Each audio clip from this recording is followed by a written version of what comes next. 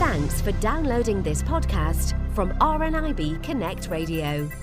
There is always a call from sight loss charities like RNIB for people with visual impairments to get their eyes checked and, if necessary, become registered as blind or partially sighted. But what does that actually mean? Well, from RNIB we have with us Poonam Patel. Poonam, thank you for joining us.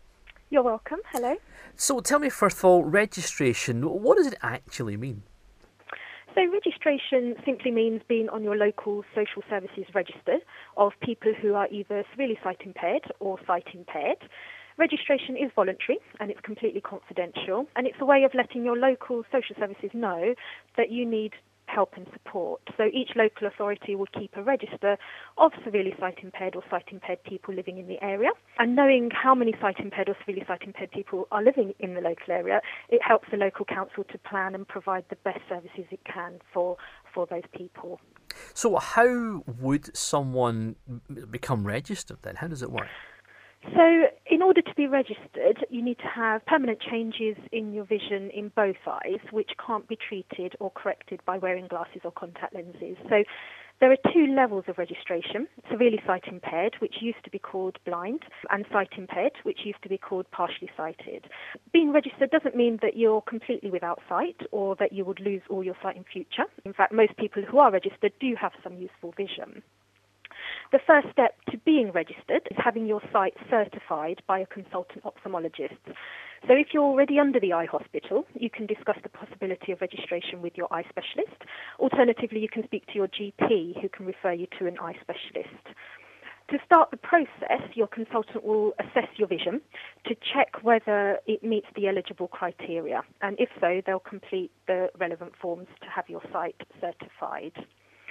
Generally, the consultant will look at two aspects of your vision. So they will measure how good you are at seeing detail in the distance, that's your visual acuity, and how much side vision you have, and that's your visual field. Depending on how much of these two areas of your vision are affected by your eye condition, the consultant will decide whether your sight meets the criteria to be certified as sight impaired or severely sight impaired.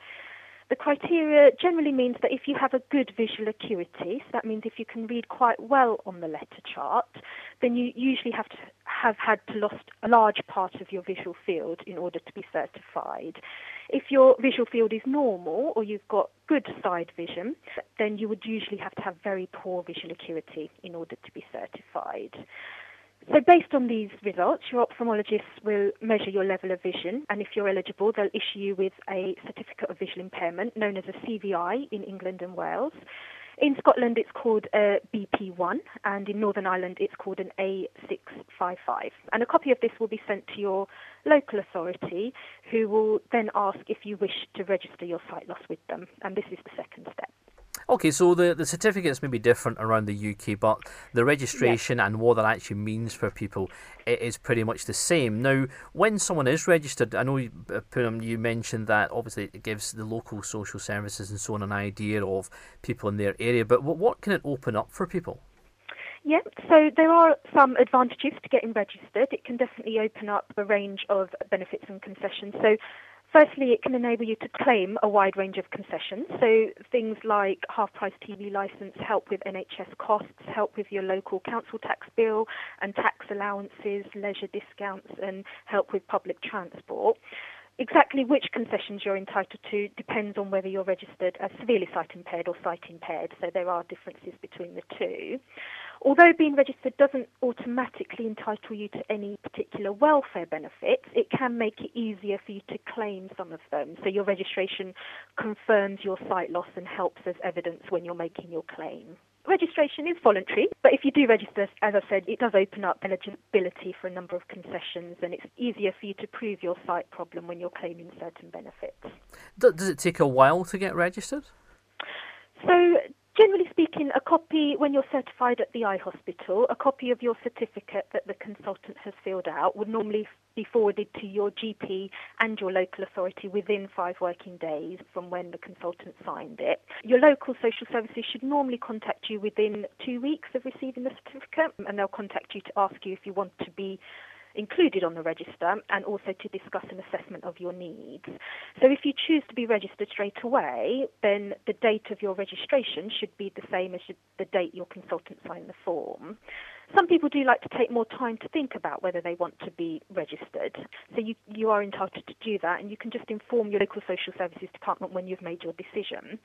If you are having problems with your site and you're not registered, then you can still ask for help from your local social services. Although there might be a gap between certification and registration, it shouldn't limit the help you're entitled to ask for. Okay, so there's lots for people to take in there, Poonam. Not just getting registered, but actually putting the thought behind it. Do I want to get registered? There may be some kind of hesitation in doing that. Some people may not want to admit that they're having issues with their site, but if they would like some more information before they go to, say, their GP or their ophthalmologist, is there somewhere they can get that? Absolutely. Speak to our helpline and they'll be happy to speak to you and give you more information about registration on 0303 123 9999 or by emailing helpline@rnib.org.uk. Poonam Patel, thank you for speaking with us on RNIB Connect Radio. More than welcome. For more downloads like these, visit rnibconnectradio.org.uk/podcasts.